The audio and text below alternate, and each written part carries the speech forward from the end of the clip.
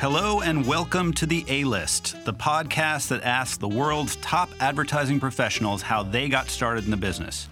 I'm your host, Tom Chrisman, currently Chief Creative Officer at DeMassimo Goldstein, an inspiring action agency in New York City. Today's guest is Rob Reilly, Global Creative Chairman of McCann World Group.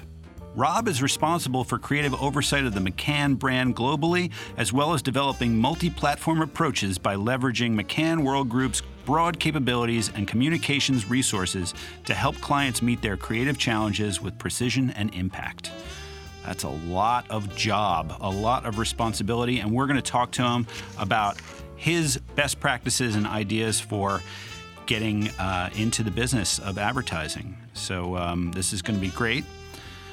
But first, we're going to talk about our sponsor. The A-List is brought to you by Ad House Advertising School. Advertising age called Ad House New York's newest, smallest, and arguably hippest ad school. Their philosophy? An ad class is only as relevant as the professional who teaches it. Ad House classes are taught by the best in the biz in the agencies where they work. You get 10 weeks of classes for just $600. To apply, go to adhousenyc.com. That's adhousenyc.com. And for the latest news, follow Ad House NYC on Facebook. And now, my interview with Mr. Rob Reilly. Let's start. So, Rob Reilly, you're the Global Creative Chairman of McCann World Group, which is an insane title. But I want to take you back to your early. Where did you grow up? What did you want to be? I grew up in North Jersey, a town called Montvale, New Jersey. I know Montvale very well. Yeah, it's where it's near where the BMW Corporation and Mercedes used to be. A lot of corporations out there. Yeah, it's out on the highway. Now, what did you want to be when you grew up? When you were out in Montvale, New Jersey, did you know? I didn't really know. I don't know what I wanted to be. I was always a bit of a performer, I suppose. You know, I was a pretty good soccer player. Right. Better than average. So there's always those hopes and dreams that you're going to be good enough to do that. And I was in a band in high schow. What kind of a band? It was like a cover, a crack cover band. It wasn't like, but I was a singer, so I always had I didn't fear the crowds necessarily. Like maybe I liked the being on stage, and I feel like we're on stage here, in this job. Yeah. And then I think in college, I did communication. I thought of being like a host of a game show or something. Right. I don't know. I didn't know where I'd end up, and actually, I'll let you keep asking questions. I don't know. No, where'd you go to school? Where'd you? More about my youth. I went to school at the University of Delaware. And then, how did you end up in Florida doing? You were like a bartender. You didn't go into advertising right away, right? I was a bartender down at the beach, Dewey Beach, which is part of Delaware Beach, right, near Rehoboth. I did that, and that's where I did my first ad, really. But even in college, I worked as an account person at a small agency. Oh. Called Di Donato, Gladstone and Quinn. Small agency, and I was like a account person, trying to do stuff like this is a small agency. And, So, and then I worked as a bartender. I used to write all the airplane signs, to get people to come to the ones pulled by the airplanes down the Jersey Shore. Yeah. I used to, talk about, economizing words. Yeah. So that was sort of my foray into it. I was always sort of a marketing kind of person, and used to do, come up with promotions for bars and stuff like that. So. Do you remember any of those ads that you wrote for the planes? I might have wrote all the girls are at the waterfront. I don't know. Good. That's something about always going to work. On the water, all girls on the waterfront, all quiet on the water. I don't know, some funny crap. Yeah. But yeah, it was a good. Listen, I don't know if that was the formidable years of my advertising career, but I don't know. I think again these things. If you're a bartender, and if you're good, you're working at like a crazy bar, you're on stage. I mean, all these things. There was definitely a desire to perform in some ways. To be a showman. So, yeah. Sort of. Yeah, I tried to be. I mean, I wasn't a very good. I was definitely cocktail-esque. Yeah. In the speed in which I could make drinks. The drinks weren't very good, but they were fast. Right, and you could flip a bottle. Yeah, and then once in a while I could do some of that stuff. So all this plays into being maybe comfortable in front of people and understanding like part of your job is selling, is putting on a show. Yeah, yeah, and so, I think that's a good insight. I think a lot of kids don't. They think, oh, if I'm good enough and I have the talent, then I won't have to sell it. Yeah, I think but in the end, I always say, like, when young people ask me, can I, young creatives are like, why can't I present my work to clients? I'm always like, at your age and your level of your career, like, the most important thing is you get a body of work. Right. That's great. And right. I'm going to, or one of the ECDs or CDs are going to do a better job selling it. Yes. And making sure it gets made. Yes. There's going to be plenty of time for you to learn how to present work internally, these things. But I'm a big proponent of not fumbling at the goal line because we're trying to grow people. Right. Grow them. Young people want to make great work. That's how you advance in your career. But once you get to, a more senior level, you better know how to, I call it, you better know how to be a charming provocateur. Right. You used to be able to be the moody asshole creative. Yeah. Or throw chairs at people like George Lois, or burn people's work like Sal. Yes. Sal used to, Sal DeVito. Yes. All those famous stories, and I think those days are gone. I don't think you could be the asshole creative anymore. I don't think creative director. I don't think that exists. Yeah. I think no one wants to deal with it externally and internally. Right, because our jobs are too hard as it is. Yeah. Right? Exactly. You might think everybody's going to kowtow to you because you're angry, but people will find a way to screw you in your own agency if you're an asshole. Right. Even if they never tell you that they did, they will. Of course they don't. But they will find a way to get to you, and that's not helpful. But we also don't need the pushover creatives, just creative directors who, hey, everybody's happy, the client's happy. Well, are we happy? Right. No, but so we don't need that either. So you kind of need this sort of some people call it a unicorn. I call it the charming provocateur. Right. And you got to be charming first. Yes. You have to draw people in. Clients only buy what you sell them if they like you. And part of getting them to like you is that they trust you. You know their business. Yeah. You're really looking to help their business. Yeah. Not help yourself. And make them famous, not and the work famous, not the agency or your own personal success. And people and clients can smell it. And then you could be provocative. Then you could sell ideas that maybe push the boundaries. Yeah. But it doesn't go the other way. And then someone always asks me, like, well, what do you mean? Give us an example of a person. So I say, you need to be the Richard Branson of advertising. We buy what Richard Branson's selling because we like him and trust him for some reason, and he feels his spirit, whatever that may be. Yeah. So, that's my advice I ever would give to young people, like, figure out how to be the Richard Branson of advertising. And what are some things you could work on if you were a young person that to be the Richard Branson? What would be the or do you think it's more important to work on your skills as an idea person? Well, look at that both. But listen, to get your creative directors to buy your work, they got to like you too.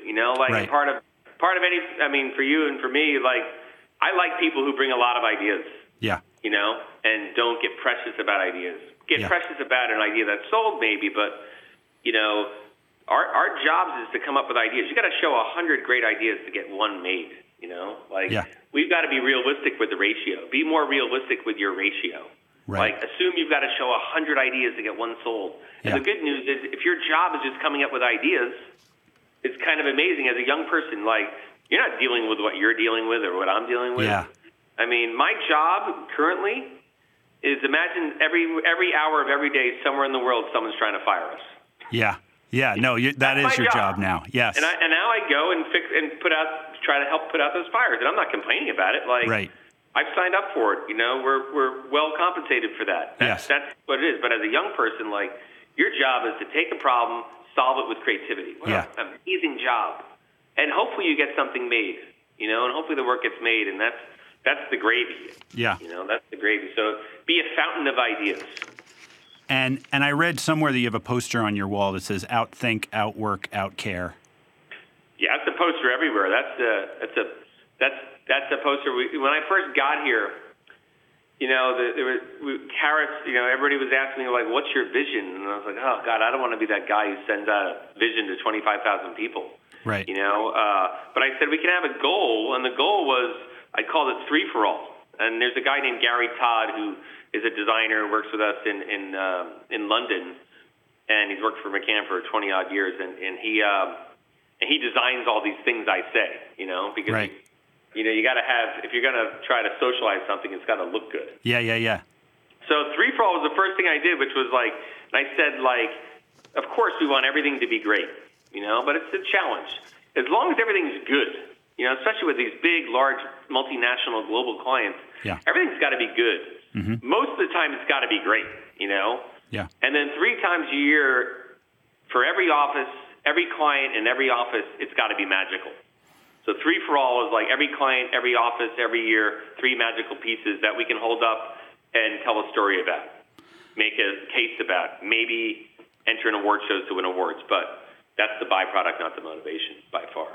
So, you know, that was an easy thing for people to look at and say, okay, they're not, Rob didn't come in here and say, this is what we're doing, this is how we're doing, everybody's going to change. Like, listen, guys, like, the biggest way for big agencies to fail is you think that every client isn't required to do quality work. Right.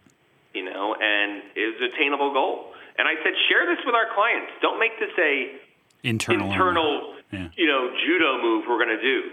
Yeah. Share this with clients because, like, at the end of the year, if you don't have 3 things you can hold up as magical, then I think the relationship has to be reassessed. Not that we'd resign it or the client would fire us, but maybe the people aren't right. Maybe the chemistry is wrong. Maybe our process is wrong. Something is wrong that we haven't made great things. And that's where Lockheed Martin came out of. It came out of a desire to take every one of these briefs and say, you know what, this could be something. Tell me the Lockheed Martin story. Yeah, the field trip to Mars. Yeah. You know, I mean, Lockheed is a client for McCann for a long time, but very much business to business. You know, good work. Hadn't really done anything that was stand out. And this Lockheed Martin assignment came as a brief to our team, and that was like, hey, the CEO of Lockheed Martin is speaking at the National Science Fair in D.C., and they want sort of some kind of announcement to kick that off.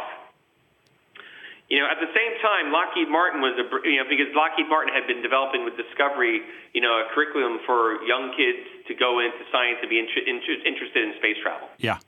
So they were already doing stuff, getting young people interested in space travel. Mm-hmm. They also were fighting the fact that people like Elon Musk and Richard Branson were getting really the lion's share of the noise and culture about being, you know, innovative when it came to space travel. Right. When in fact Lockheed Martin is actually making the spapeships that are going to Mars. Right, the actual spaceships. Like a lot of, you know, brands that were, you know, seen as government contractors and doing a lot of that, you know, that kind of work, you know, they were seen as a little bit more of a dusty brand. When the reality is they weren't. They were their forefront. So that was sort of the brief, and that's where Lockheed Martin came out of. Like, and it started as, what if we created a train that went from, you know, one part of the country to the other part and transformed it into a group VR experience. Well, that died, and then it was a plane. Yeah. Then it was a city bus, and it kept dying, and Lisa Nacella and Steve Zaroff, Lisa's the head account person, Steve's the head of strategy. Like, they kept bringing it back, and our teams kept ideating, and it became a school bus. Well, that makes sense if you're speaking to young kids. That it's amazing how this stuff happens. The thing had to die 20 times. Yes. And it won 20 lines. I love that. Or 19 lines. You know, and I love when account people and planners are the ones pushing for the great ideas to come back. Yeah, of course. You know, Eric Silver and Dan Donovan, or Sean Bryan and Tom, everybody. But, like, if you don't have account people that have such thick skin and know how to find new angles in and find ways to bring it back, and clients like them and are willing to listen that 19th time because they were charming and and cared about the business. They knew this was the right thing to do. And, I give Lockheed a lot of credit. Yeah. That took a lot of guts to do what they did. Yeah. Because it almost didn't work. And, that CEO would have been standing out there and she would have had nothing. Yeah. And, I always say these kinds of ideas, somebody has to cry. Hopefully it's not me. Yes. But somewhere along the line, there is real struggle and strain on the system. Yes. But and it's pushing through and getting it made anyway that separates and to truly do great things, it requires such a level of pain that you have to be set up and willing to take. Yes. But as long as if you're supportive and you care about each other internally in your own agency, you can't lose.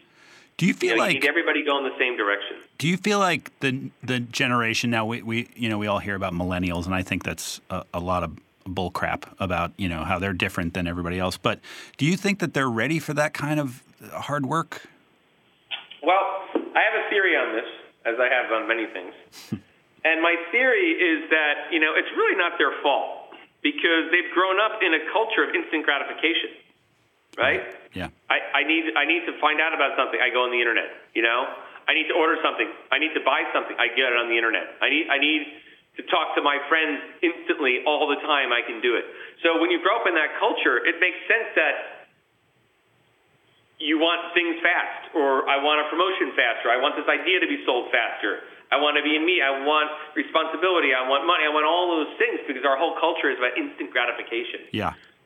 So, but I think the more and more when you see these things and when we reward, when the industry rewards these ideas that are really big for really hard brands and really bold and required a lot of pain, it's just clear to young people and hopefully they get it through osmosis, through either being part of it or witnessing it within the industry. Yeah. Oh, those are the ideas that are being held up as best in class. And they clearly, and when they hear the stories of how it got made and how painful it was, it's like, oh, okay, I guarantee anything you look at that, was Grand Prix or Gold at Cannes or one show, there was a level of pain. It wasn't like, I came up with this idea, then we shot it, and then next thing you know, it was done. It doesn't work that way. Hardly ever.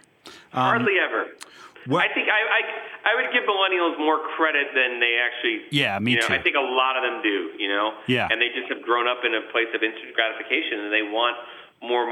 But I always say, just do your job, and hopefully you have good enough bosses that recognize your talent and will reward you with promotions and salary raises. Right. And eventually. But don't make that the first thing. But, do your job for a little bit. So enjoy it. You were promoted pretty quickly, and I feel like in your career, you went, you were a big, CD or something at BBDO when you said, okay, I'm going to take a pay cut, take a salary cut, take a a title cut and go to Crispin.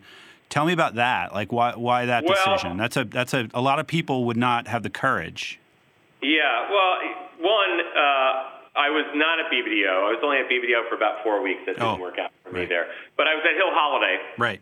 I was at Hill Holiday, went to BBDO. 4 weeks later, went back to Hill Holiday.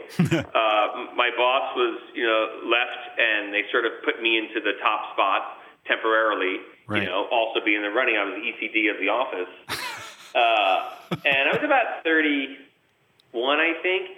And it was a lot easy when, I wasn't, I grew up with great parents who,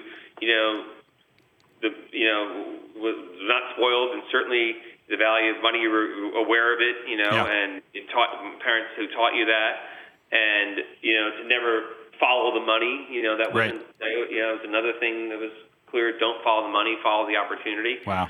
And I was kind of in this position where it's like, I think in New York it's one of those things you can sort of see it happen, You get in this track, whether it's, whatever kind of agency you're, big or small these days, you get this track and you can sort of envision what your career might be. And for whatever reasons, I had done enough work that was pretty good, but I hadn't done any famous work. Right. And I was in a system that maybe wasn't going to get me there. Now, not having any real debt, not having a family, not having kids. It's really easy for me to say, you know what? Having a girlfriend who is that Crispin, a lot of the reasons, hey, you know what? I'll give this a shot. So taking the salary cut by 60% and the title cut back to copywriter from ECD, that wasn't the hard part. Yeah. The hard part was surviving in Crispin. Yeah. Tell me about that. Were you afraid? What? Were you afraid that you weren't going to do it? You weren't going to be able to? I wasn't afraid of my talent. I was just, for whatever reason, I just, was in situations where I never just was able to do the really, really fantastic work at these other shops, whether it be Hill Holiday or Allie & Gargano and my short stint at BBDO. It just didn't work out for me. Mm-hmm. But I had a lot of skills, and I was very confident in my talent.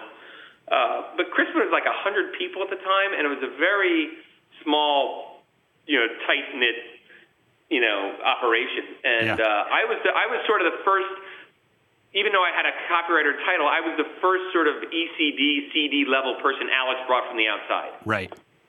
And my wife, my current wife, who was my girlfriend at the time, she was like a superstar account person. And Alex didn't want to hire me because, they were getting famous. Mm-hmm. And he said, you know what, I like your work. Because I said, listen, if you like my work, forget my title and money. If you like my work, then, let's talk. If you don't like it, it doesn't really matter, Yeah. And what happened was, begrudgingly, I think he liked my work. And he said, you know what, I like you, I like your work, but, now you kind of only want to work for us because we're famous. Right. Or getting famous. I said, really? I go, why don't you check your faxes 5 years ago when I sent you a fax that actually got into the One Show about trying to find a job from Allie & Gargano, and I took a job at Allie & Gargano. It was the right move. I just did it in the wrong decade. Oh, my God. It's a famous fax. That's I have great. It somewhere. Can you send that to me? That would be great if I could get that. I was working at Allie & Gargano, and it was a great agency in the 80s. I worked there in the 90s when it was literally going out of business. Yeah. And at night, DJ Pierce and I, who was my partner, we would, and you might know DJ, I don't know if you know him. I don't. Yeah, but we would stay and we were trying to figure out how we get our next job. So I basically would write all these faxes and art direct them myself and send them to all these CCOs of places I wanted to work. Wow. So a fax machine, kids, is a machine that sends a copy. It's like a copy machine that with a phone attached to it. All right, go ahead, Rob. So I sent this fax, and every night I would send a fax, and you kind of hope the next day someone would call you. Mm-hmm. So lo and behold, I got a call from Rich. This is when Goodby was on fire, right? Mm-hmm. I sent it to Rich Silverstein. I got a call from Rich Silverstein's assistant and said, hey, Rich has been getting I would send him one every day. I probably sent 30 of them. That's amazing. And he said, Rich got your faxes, and he thinks they're really funny. He'd love to see your portfolio. And at the same time, I had sent it to Alex Bogusky and another guy named Mike Tesh, who had worked at Allie & Gargano and did the Fast Talk FedEx guy, in the Hall of Fame. And he was at this place called HTC in Florida. Mm-hmm. And it was sort of a competitor at the time of Crispin. And I ended up taking the job at HTC because Alex didn't call me back.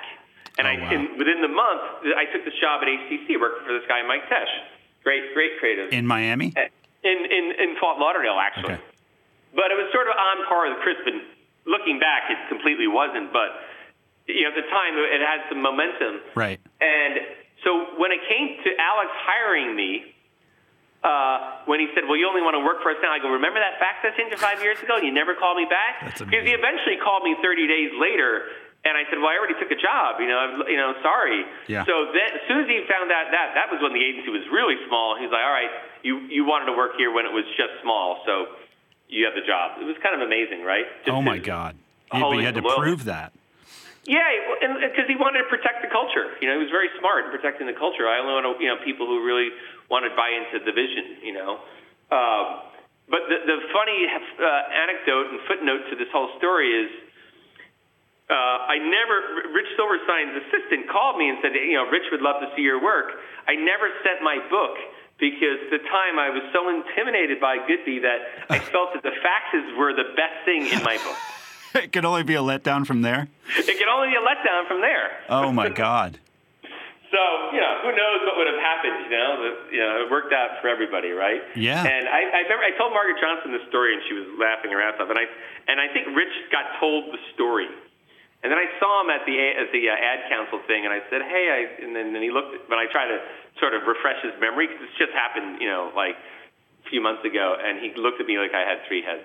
So that's amazing. Like, all right, yeah, I'm just going to let it go. So once I got there, what was interesting was Alex really never, even though I was this guy, I was definitely the outsider. I had all the wrong clothes. I was the big guy from New York. I had my girlfriend that everybody loved, the great account person, Laura Bowles. She was there. I was definitely the outsider. He didn't give me a partner. You were her boyfriend, not Rob, right? Yeah, no, I was her boyfriend. Sorry. Yeah. I had everything going against me, and Alex really put me to the test a bit, and he didn't give me a partner, and I really didn't have the system work. Luckily, there were a couple guys like Rob Strasberg, who's still a great friend of mine, and Steve O'Connell, who runs a Tetmer agency in O'Connell. Yeah. They sort of said, well, this is how it works here. The whole system at press releases and lots of ideas, not working one campaign, which was foreign to me at the time, right? So what does that mean? Talk about that. Like what they made you write a press release for your idea, right? Yeah. And it wasn't really called, we evolved it into press release eventually, but it was really like, hey, just come up with ideas, lots of them, versus spending time trying to crack a whole campaign. Yeah. Come up with the idea for the campaign and do 30 of them, not here's my idea, and it's like one or two ideas. And I remember going into Alex, and he's like, yeah, this is pretty good. And then you never heard about it again, and then like someone's like, well, we showed tons of ideas. It's amazing how no one tells you anything, and the old way of doing things from New York just didn't work there. Yeah. I remember that happening at BBDO with Eric Silver. Sure. I came from, Kirschenbaum, and, it was like pretty, I'd come up with 3 or 4 things that I thought were pretty good and then blow them out and then show everybody. Well, Eric just wanted daily emails with like lists of things that were funny little scenarios. And if you had to script it out, that's fine. But if you don't, that's even better. And it never worked on more stuff. At first, I was kind of pissed off because I'm like, I want to present my stuff, man. These are my ideas, But then you realize that it's not about your presentation; it's about the idea. And the more you have, the more you're going to have, and the better they're going to be. So I was once I got a little lay of the land, I started doing better. But again, I didn't have a partner, so it was kind of out on this like no man's land, Yeah. And being from New York, I think I didn't have a real self-awareness of just how different I was from the people who were down there. Like, everybody had I had like Prada boots with the red stripe on the back, Like, I had all the wrong gear, Everybody said flip-flops, and here's this idiot. Yeah. And dressed about in black a month on Miami Beach. Yeah, about a month in, Alex calls me in his office, and he says, hey, listen, man, I think you're awesome. I know you haven't sold anything, and, it was probably, like, frustrating, but he's like, I really think you're great. I think you've got great ideas, and, just keep doing it. But he goes, but here's the thing. No one else here likes you. That's amazing. And so I expected him to say, like, you know what, fuck it. As long as I like you, it doesn't matter. This isn't camp. You don't need to make friends. Just keep coming with awesome ideas. Yeah. He said the opposite. So he goes, so it doesn't really matter how much I like you and think you're great. If everybody else doesn't like you, if you can't figure out how to get on with people here and get them to like you, you got to leave. Wow. And I remember going back to Laura, my girlfriend at the time, and going to the apartment. I was fucking gutted, because all I was doing was like I gave up all this job, gave up this money, entitled to move to Florida to start my career over and be with her, all these things, and here's this agency who's just rejecting me. And it's like, fuck this. I was like, fuck it, fuck them all. Yes. And so I remember telling Laura this story and expecting her to be like, you know what, let's just leave. We'll go somewhere else. Yeah. And she said the opposite. She said, you're being a pussy. Wow. She used those words. You've done nothing. Why don't you just try shutting up and just doing the work? Wow. And it was like, I was like, fuck you too, fuck you all. Fuck you, Clicky, Crispin. I hate this place. I'm sure a lot of people would have reacted like that. Like probably sent a mean fax of your butt to Alex. Yeah, and I was just kind of like, you know what? If they don't want me, so, and like, whatever. So I remember going to sleep that night and thinking, like, the next day I was just going to, like, say to Alex, you know what, it's over. And then I woke up and I'm like, you know what? I gave all this stuff up to come here. Maybe there's some truth to what everybody's saying. Yeah. And I went into Alex. I said, listen, I've spent 10 years selling my brand to marginal success. Uh-huh. I'm here to sell your brand, and I'll do whatever it takes. So I literally didn't speak to anyone for like 6 months and just try to do some work. And once I started selling a few things and getting some work made, and and people thought it was pretty cool, and they didn't hear me talk, then and you try to be as humble as possible, as humble as a New Yorker could be at the time. Yeah. And that's when it all changed. Wow. Once you started making some work, then you got the respect. But until you wrote something, until you made something and produced something that was great, yeah, you couldn't get the respect. So do you think you were leading with, like, just trying to be something before you were it? What do you think the problem was, looking back? Like, what would you tell yourself now back then? To shut up. Yeah.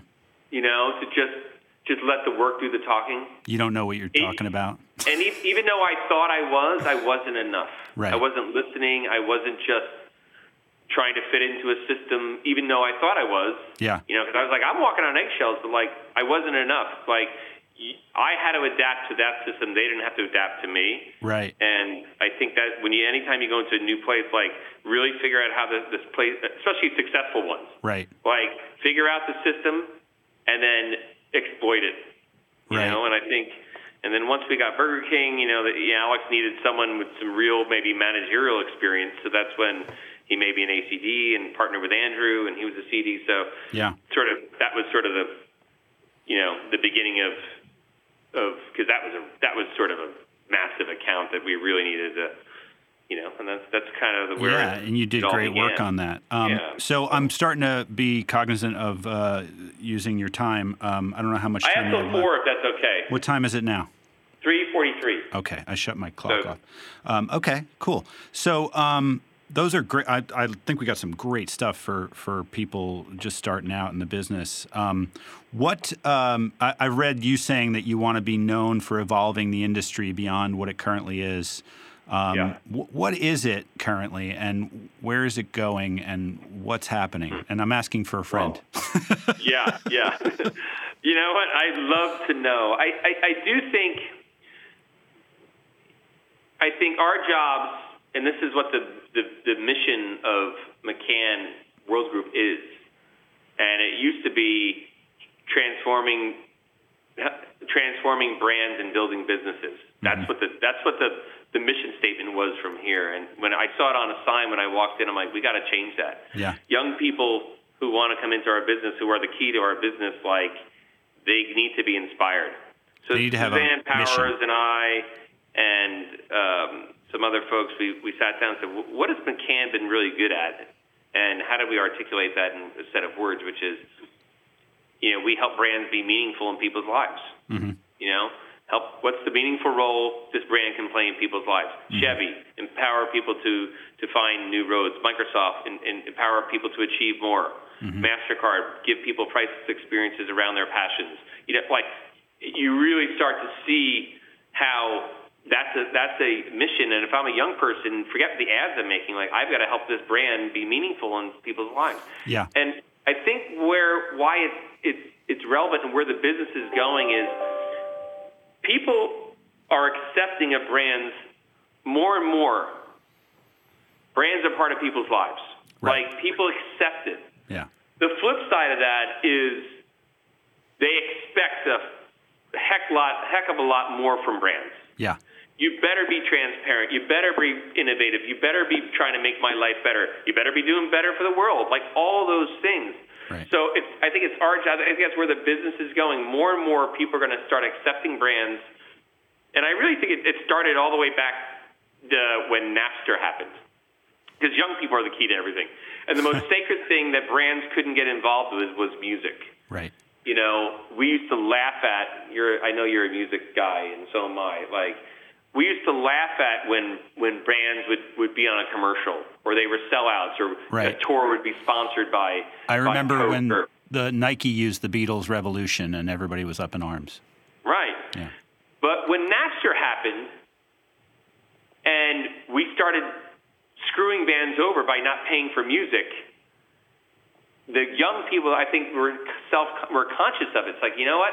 I know I'm not buying the records anymore. I guess the only way these bands can make money is putting themselves on a commercial or having a brand sponsor it.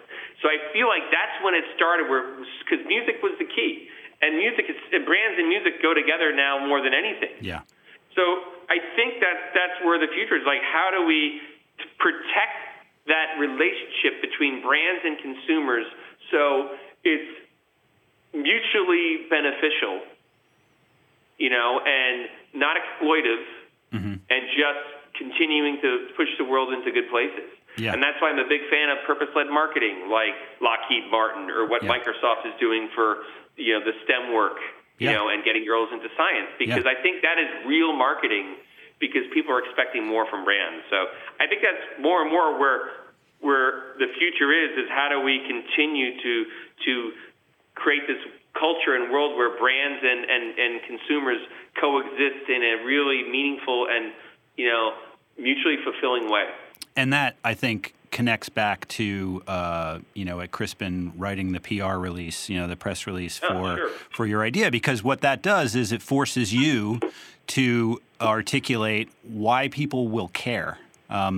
Because to write a press release, and if you're a kid and you don't know what a press release is, go look online at some press releases. Yeah, exactly. They're written in the same way every time. It sounds like an article in a magazine.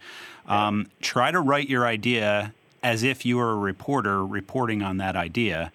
And if you can't imagine it being a magazine article, then it's not a good idea. Is sort of the and you can thought. Reverse engineer it, and that's where Lockheed Martin creates the world's first group VR experience for showing the future of education.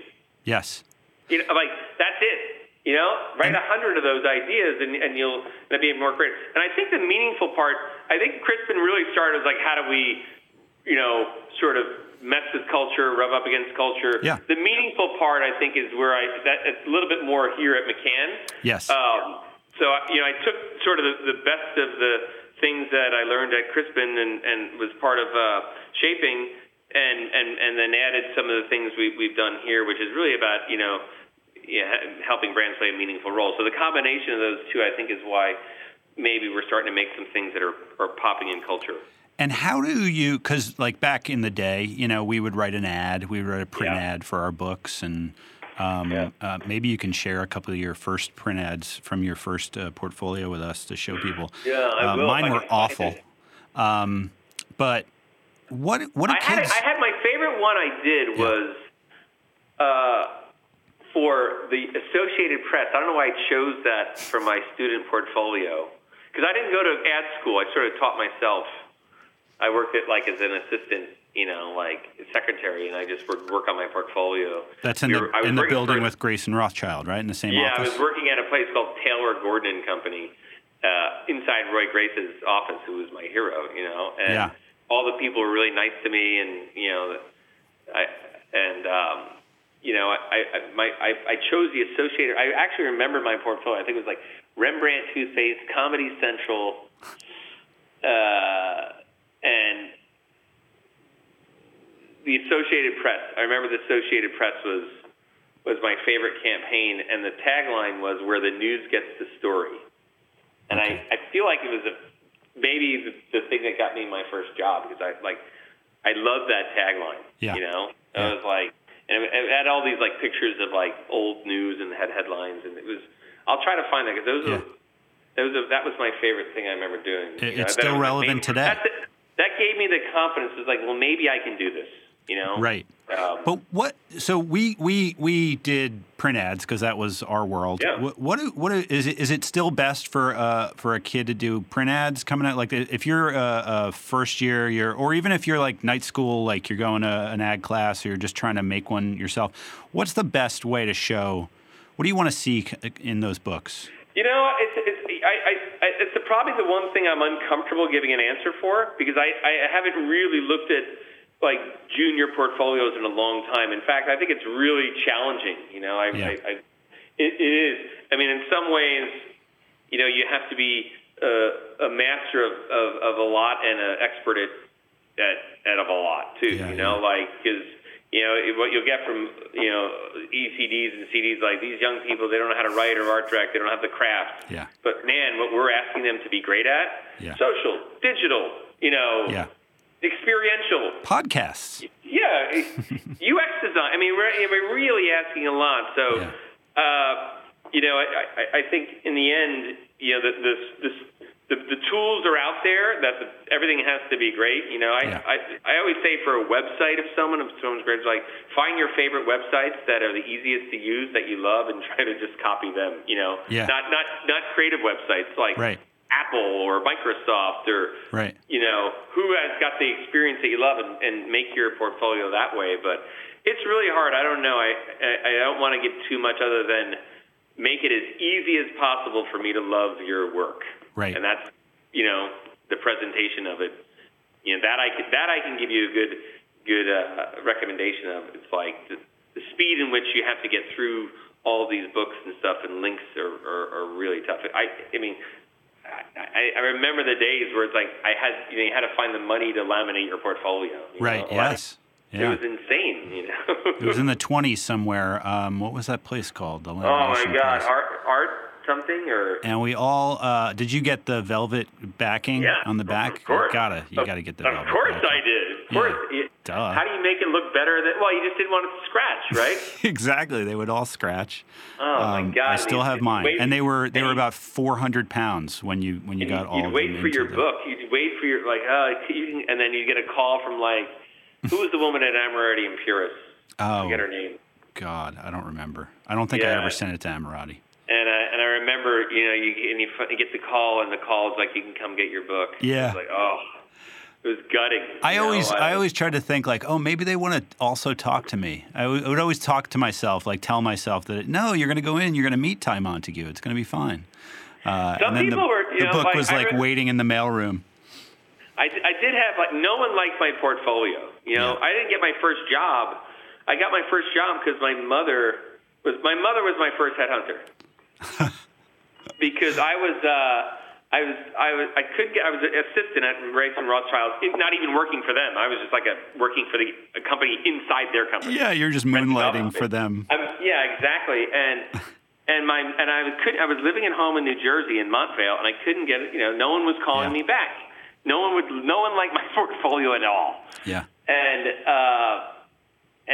until Glenn Porter was really nice to me. I don't know if you remember Glenn. Yeah, he was really nice to me. And he was really supportive of me, and he liked my book. One guy, but it wasn't good enough. Kirschenbaum was on fire, so it wasn't good enough to get a job. But at least he met with me. Yeah. And gave me some pointers. Yeah. And then Alan Richardson was an art director at Grace and Rothschild. He also was super nice to me. Yeah. I eventually ended up hiring him at Crispin, and he went on to do Small Business Saturday. So. Oh, wow. Be nice to everybody. Be nice to the juniors because they come back. I always tell the juniors and the kids and the interns, please freelance me when I'm 60-something and I call you up and I need a gig. No, it's true, so. You have to be nice to everybody. Don't be an asshole. And what do you think, what about the kids now who are trying to get jobs? Would you just say, take any job and just keep going? Because that sounds like what you were doing. I mean, you were... Yeah, I feel like, I finally got a job because my mother said, I'm going to talk to people in my bowling league in New Jersey. Maybe they know somebody. I'm like, Mom, amazing. What are you, out of your mind? And she came back, and she's like, hey, there's a woman who I bowl with, she's got a friend at this big ad agency in media. Maybe you can call her. I'm like, I'll try anything. So I called this woman, and she said, you know what? I've got a friend in creative. I'll conference him in. So now I'm on the phone with this VP of media. So they conference in the equivalent of someone like me. So, and eventually the guy's like, hey, why don't you come in and show me your portfolio? And I went in, and he's like, it's not great, but here's what I would do. Just keep coming back and showing it to me. So I did that for a year. Yeah. And after a year, everybody knew me. They loved me. The secretaries, they loved me. I was so nice. And finally, he's like, "You've done it. I'm giving you a job. I just don't have one for you right now." Now, I think back on this, it's like he could have given $16,000 job to me. Yeah. So he goes, "Just wait by the phone, and as soon as I have something, you've got it." Yeah. So of course, I go home. I tell my family, my dad, and I'm like. And they already know. Then of course, the whole family knows this guy's name. Everybody. It's a big thing. 6 months come, and I'm always like, if he calls, don't just take a message. Don't try to be funny, Dad. Just don't fuck this up. So 6 months come, and I'm like, I'm never getting this job. Like fuck it. I was so down in the dumps. Yeah. And I decided to take 1 day off. Yeah. 1 day off from my stupid assistant job. Yeah. And that's the day this guy calls. And, of course, my dad was home on a Friday. Yeah. And he's like, Rob's not here. He's at the beach. Oh. I'm like, oh, man. And he goes, so, of course, I came home. And he's like, Bruce called. I told him you're at the beach. I go, why would you tell him at the beach? So, anyway, luckily the guy was cool, and I got the job. His name was Bruce Nelson, and he was, I think, like CCO of McCann. Wow. So one of the reasons why I came back to McCann is because they're the only agency that would hire me back when I was a junior. That's amazing. And now you're running the place. Well, this has been a great interview. I'm really proud of myself. No, I'm proud of you. I'm more proud of you. This is great. And how can people follow you on the social medias and stuff? What can they? I'm at Rob Reilly MC. At Rob Reilly MC. All right. We'll put it in the show notes, as they say. Yeah, and Facebook. Follow me on Facebook. On Facebook? Really? Okay. Yeah. Oh, you're followable now. You have one of those little blue checks next to your name. Yeah, it's verified. Jesus. That's the term you're looking for. What the hell happened? I don't know why I'm verified. I don't know what it means. But He's verified, everybody. It means something. Me and Justin Bieber. You and Justin Bieber and the president of the United States. I'm a big fan of Facebook. Okay. Have a great day, Rob Reilly, and we'll talk soon. Thank you so much, man. So that was my chat with Rob Reilly. That was amazing. I think he gave me a lot of good advice for my career moving forward, and I hope you too. I really love the stories. I'll try to get as much of that into the show notes or onto the Ad House NYC site when we get this podcast up. And this has been The A-List, brought to you by Ad House Advertising School. I'm Tom Chrisman. Thanks for listening. Please rate us and subscribe to the show on iTunes or wherever you listen to podcasts. And if you want to be interviewed for an upcoming episode, contact us through adhouse.com. The A-List is recorded at Gramercy Post in New York City. Thanks for listening, everybody.